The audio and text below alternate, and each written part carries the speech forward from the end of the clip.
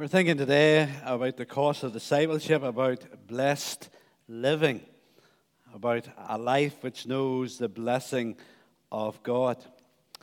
And Bonhoeffer highlights how this message is given to Jesus' disciples, to those who have answered the call to follow, who have answered the call for discipleship. And the blessedness that these Beatitudes speaks of, it cannot be separated from obedience to that call to follow. You can't expect this blessing unless you are a committed disciple of Jesus. But as we think of these Beatitudes about being meek, about being merciful, about being pure in heart, and so on, we're not to see them so much as commandments, but what we're to see them as a consequence of what has happened. We were thinking on Wednesday night about this, about the incarnation, about how God has become flesh, how God has taken on human form. And God has done that in Jesus Christ so that we will follow Jesus, that we would be his disciples, and that we would experience this life in Christ, this life in us. And it's that experience of the incarnation, this experience of Christ coming to live in us through his Spirit, which indeed creates this new life that brings this blessing. And so, when we think today about meekness, when we think today about purity, yes, there's a challenge for us to be meek and to be pure, but we're to understand that this is not something that's achieved by our effort, but it's something to be experienced as once more we turn to Christ and that life in him. The blessedness experienced in the Beatitudes and how it comes to us, it's so different from how the world sees being blessed. The world's teaching on success and how it is achieved is so different, radically different from what Jesus says. And so we have to be careful that we're listening to the voice of Christ rather than the voice of the world. Let's look at these 8 Beatitudes one by one briefly. First of all, blessed are the poor in spirit, for theirs is the kingdom of heaven. Now let's be aware that poverty in itself is certainly not a blessing. And anybody who thinks so, they have never been poor. It is poverty for the sake of Jesus that brings this blessing. Bonhoeffer, in speaking of the disciples, said they are poor. They have no security, no possessions to call their own, not even a foot of earth to call their home. They have no spiritual power, experience, or knowledge to afford them consolation or security. For his sake, they have lost all. In following him, they have lost even their own selves and everything that could make them rich. Now they are poor, so inexperienced, so stupid, that they have no other hope but him who called them. And I remember this. These disciples who have gathered around Jesus to hear this message, they have left their homes, their families. They have left their jobs, they have no income, no money. And from a world's perspective, their prospects are anything but good. And yet Jesus says that these poor men who have given up so much to follow him, it is they who are the blessed. Here in Matthew's Gospel, it is particularly the poor in spirit who are highlighted. Luke doesn't highlight it that way. But here, it's the poor in spirit. And being poor in spirit is realizing that we have no hope in ourselves. No hope of blessing in what we do. Our only hope is to be found in Jesus. It's an understanding of our spiritual poverty. And in our spiritual poverty, casting ourselves upon Christ. Today, when we take communion, when we take the bread, when we take the wine in our hands, we do so with empty hands. That's very symbolic. We're saying, I have no hope except Christ alone. He is the path to blessing. Bonhoeffer says the kingdom dawns on them. They are heirs of the kingdom. They have their treasure in secret. They find it on the cross. There's where our treasure comes from. There's where the kingdom of heaven comes from. It's from the Jesus who's on the cross. Blessed are the poor in spirit, for theirs is the kingdom of heaven. Secondly, blessed are those who mourn, for they shall be comforted. With each beatitude, the gulf is widened between the disciples and the people of the world. Their call to come forth from the people around them becomes increasingly manifest. By mourning, Jesus, of course, means doing without what the world calls peace and prosperity. He means refusing to be in tune with the world or to accommodate oneself to its standards.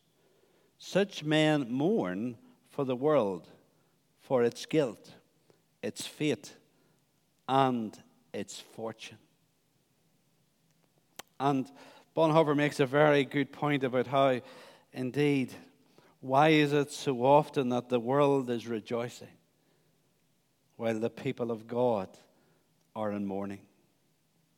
He says they see that for all the jollity on board, the ship is beginning to sink. The world dreams of progress, of power, and of the future, but the disciples meditate on the end, the last judgment, and the coming of the kingdom. They stand as the bearers of sorrow in the fellowship of the crucified one. They stand as strangers in the world in the power of him who was such a stranger to the world that it crucified him. And so he's teaching here that fellowship with Christ means sharing in the mourning of Jesus. Think of Jesus weeping over Jerusalem.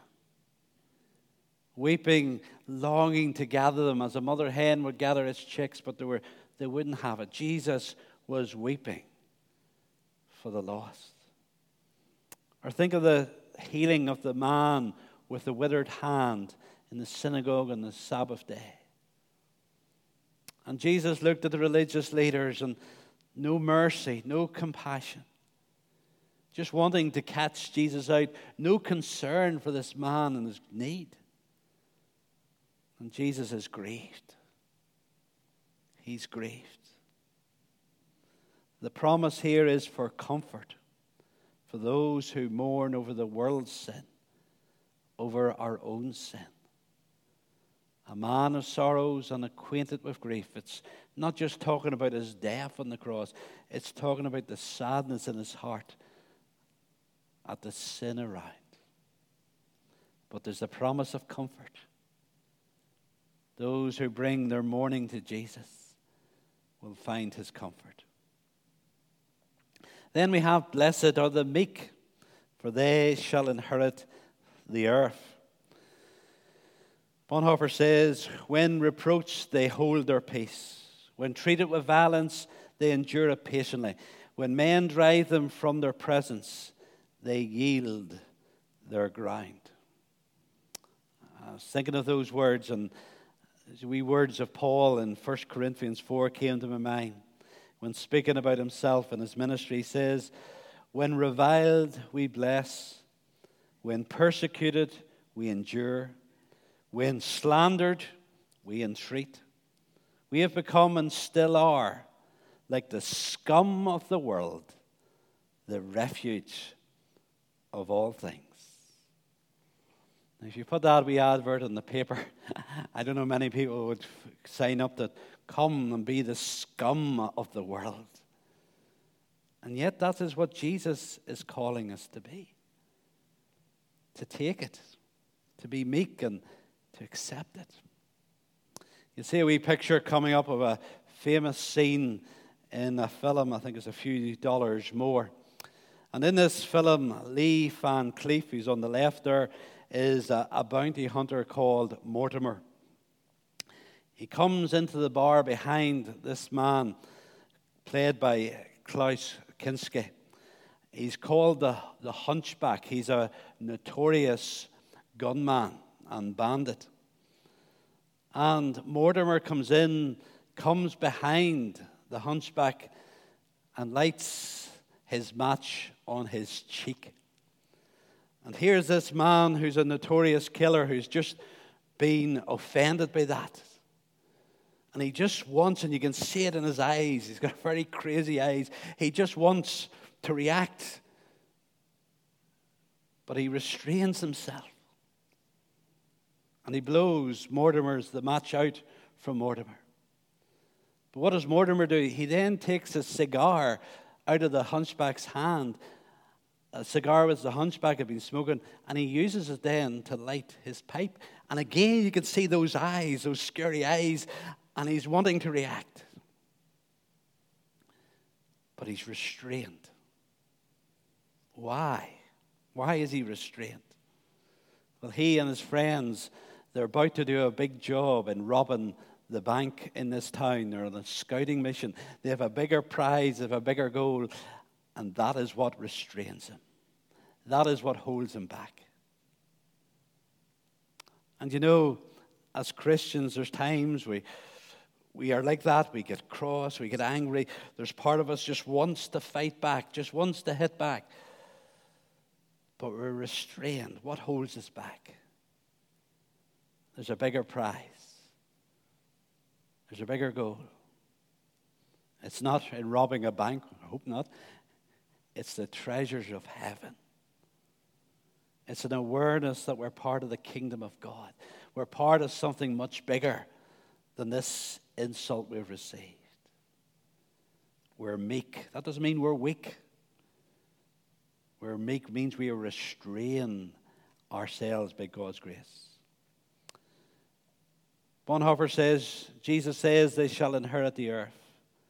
To these, the powerless, the disenfranchised, the very earth belongs. Those who now possess it by violence and injustice shall lose it. And those who have utterly renounced it, who were meek to the point of the cross, shall rule the new earth. What a glorious thought. The high and the mighty who scorn believers, who scorn Christianity, the high and the mighty who are ruthless and rule, they'll lose it all. And who will reign in the new heavens and the new earth? It'll be those who are meek, who are restrained by the grace of Christ. Blessed are the meek, for they shall inherit the earth.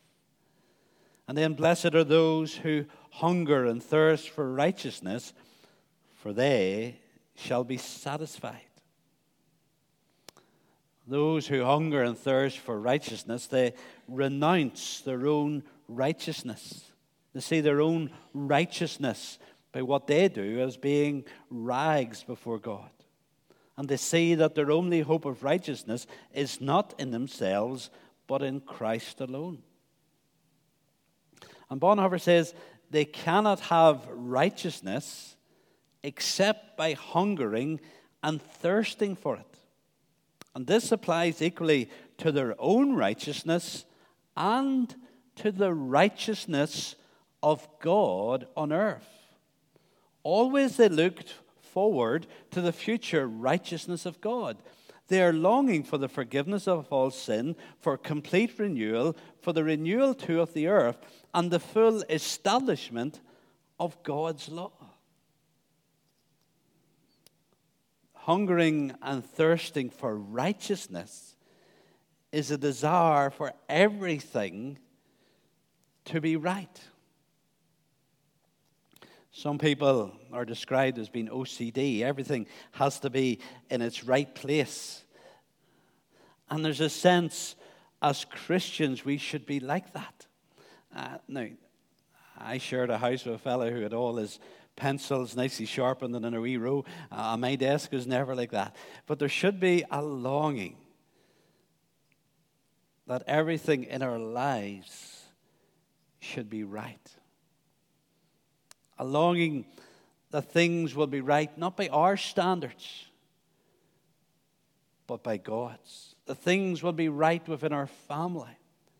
Things will be right within our church. Things will be right within our community, within our land, within our world. There's a longing that things will be right for the honor of God. There should be a thirst for that. There should be a passion for that. And you see the lovely promise? Those who hunger and thirst for this righteousness, they shall be filled. We strive for it, we long for it in this world, and hopefully by God's grace we see a growing in holiness in our own lives and a growing of His kingdom in our family, in our church, in the world around us. But ultimately we look for that day when everything will be right. Everything will be put right by the power and goodness of God. Blessed are the merciful, for they shall receive mercy. Here again, we're called to follow Jesus. And I love that wee verse in one of the Gospels where it speaks about when He saw the crowd, He had compassion on them, for He saw them as sheep without a shepherd. The merciful, Bonhoeffer says, they go out and seek all who are enmeshed in the toils of sin and guilt. No distress is too great, no sin too appalling for their pity. If any man falls into disgrace, the merciful will sacrifice their own honor to shield him and take his shame upon themselves. I thought that was interesting, that indeed being merciful does bear with it that there's even a willingness to be disgraced ourselves. Being merciful is being like Jesus, who was among the needy, the lowly, and the sinful. And you think of how they were constantly gossiping about Jesus, this friend of sinners. That was no compliment. But Jesus didn't care about his reputation. He was a man of mercy. He got among those who were in need to bring them hope, to bring them compassion, to bring them mercy. And speaking of the merciful, Bonhoeffer says, they are glad to incur reproach, for they know that then they are blessed. And one day God Himself will come down and take upon Himself their sin and shame. He will cover them with His own honor and remove their disgrace. You think of Jesus, who was scorned and mocked and shamed by the religious leaders for showing mercy. Jesus today is glorified and honored in heaven itself. And those who are merciful, those who have experienced that mercy of Christ and are willing to share that mercy, even when people don't understand who we mix with. The day will come. The merciful will receive the honor that comes from the Lord. Then moving on, we come to blessed are the pure in heart there in verse 8. For they shall see God. Being pure is about being single-minded. It's the opposite of being double-minded. It's focused and determined in our life for Jesus. Only those who have surrendered their hearts completely to Jesus, that He may reign in them alone. Only those whose hearts are undefiled by their own evil and by their own virtues too. For then their hearts are free from all defiling fantasies and are not distracted by conflicting desires and intentions. They are wholly absorbed by the contemplation of God. They shall see God, whose heart has become a reflection of the image of Jesus Christ. I love the wee story is told. I think it's maybe Richard Wurmbrand's book, maybe, Tortured for Christ, about how the first Soviet cosmonauts went into space. And this arrogant science teacher says the cosmonauts went up into space and God was not there. God does not exist. And the wee girl replied, the wee Christian girl in the class replied, but it's only the pure in heart who see God. We need to be careful if we want to know God. If we want to know God in a deeper way, if we want to see God in His glory and grace, we need to be careful we don't get distracted and diverted in our following of Jesus. Writing to the Galatians, Paul says this several times, but on one occasion he puts it this way: who has bewitched you, he says to them. Here were people who had responded to the gospel message, who were going on well, and then somebody cut in on them. Someone whose message was not pure. And these believers who were going on a pure path, who were single-minded in their devotion to the Lord, they have been bewitched, they had been distracted, they had been diverted. We need to be very watchful for voices that impact us, for voices which are not pure, voices from within ourselves, and voices from outside. 3 wee things about how we may recognize an impure voice.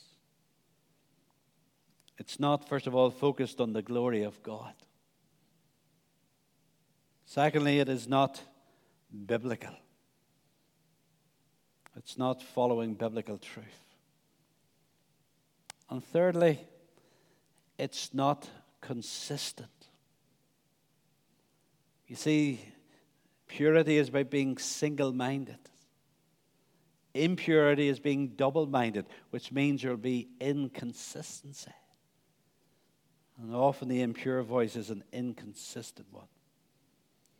Blessed are the pure in heart, for they shall see God. Surely that's our goal. We should seek that purity in our lives through Christ. 2 more, we're getting there. 2 more quickly. Blessed are the peacemakers, for they shall be called sons of God.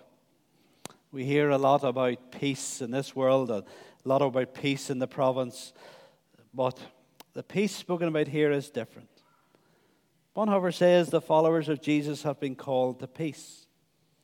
When he called them, they found their peace, for he is their peace.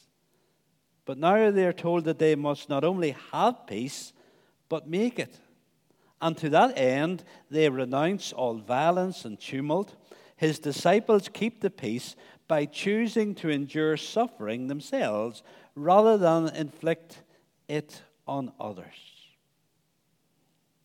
There's a wee verse in Colossians, which is one of the most misused verses in the Bible when it comes to guidance.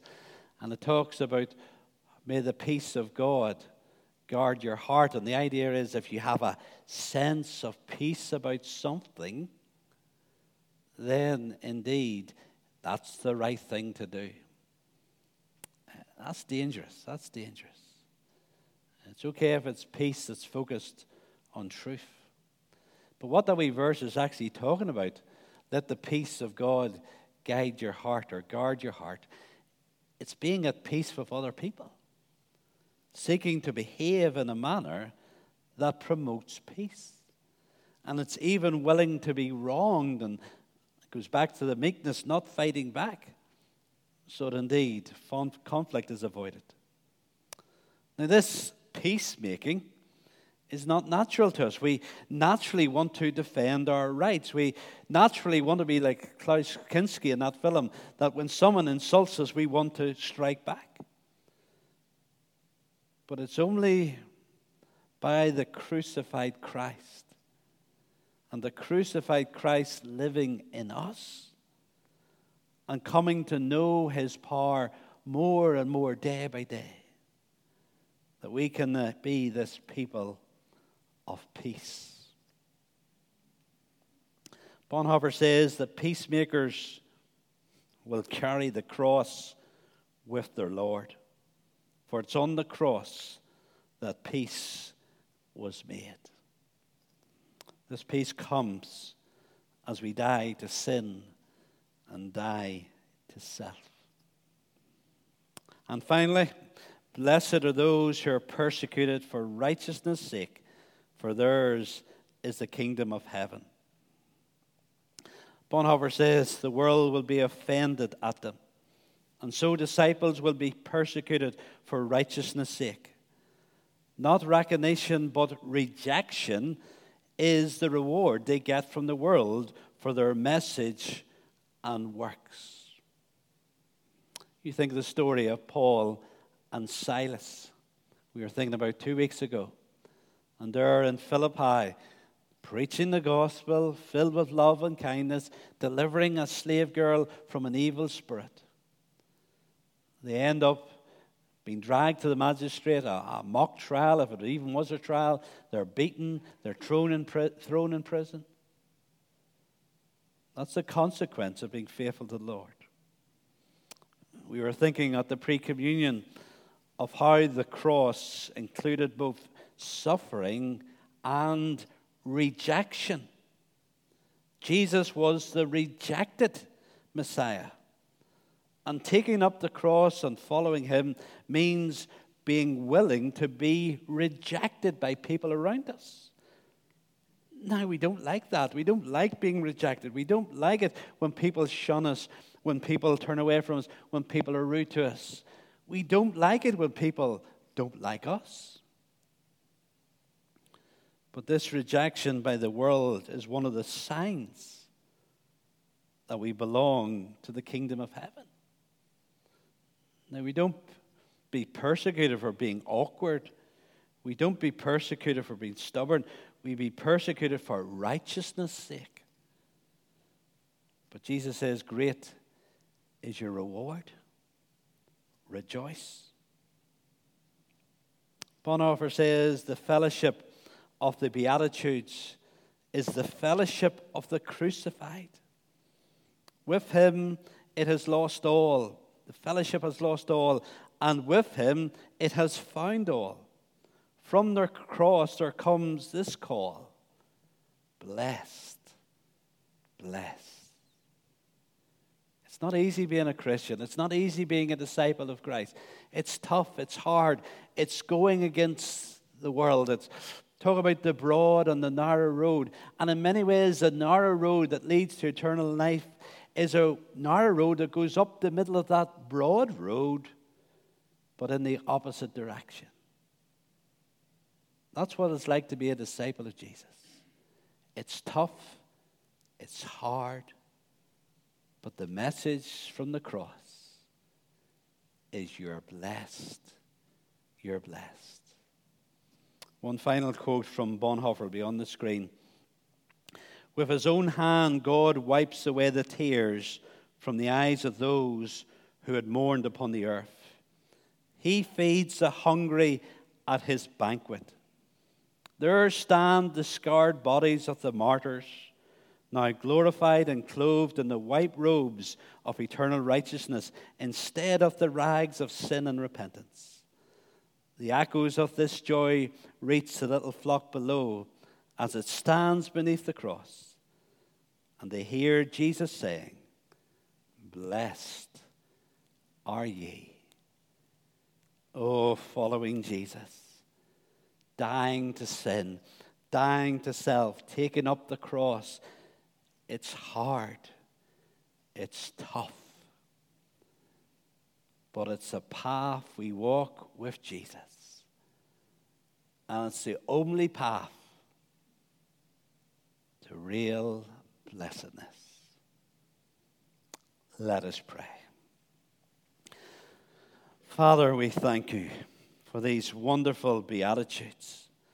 We thank you, Father, as we just read them and think about them, so much just speaks of Jesus. We think of his mourning for the world, his meekness, his hungering and thirsting for righteousness to be done, His mercy, His purity, His peace-giving.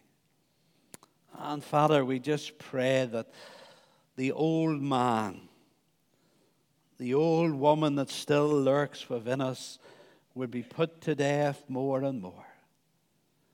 And Father, like Paul, we will be able to say, it is no longer I who lives, but Christ who lives in me.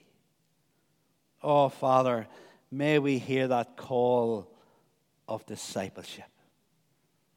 May we count the cost. May we take up the cross and follow Jesus, knowing that while the road will be rough, Jesus walks with us and it's the way of true blessedness.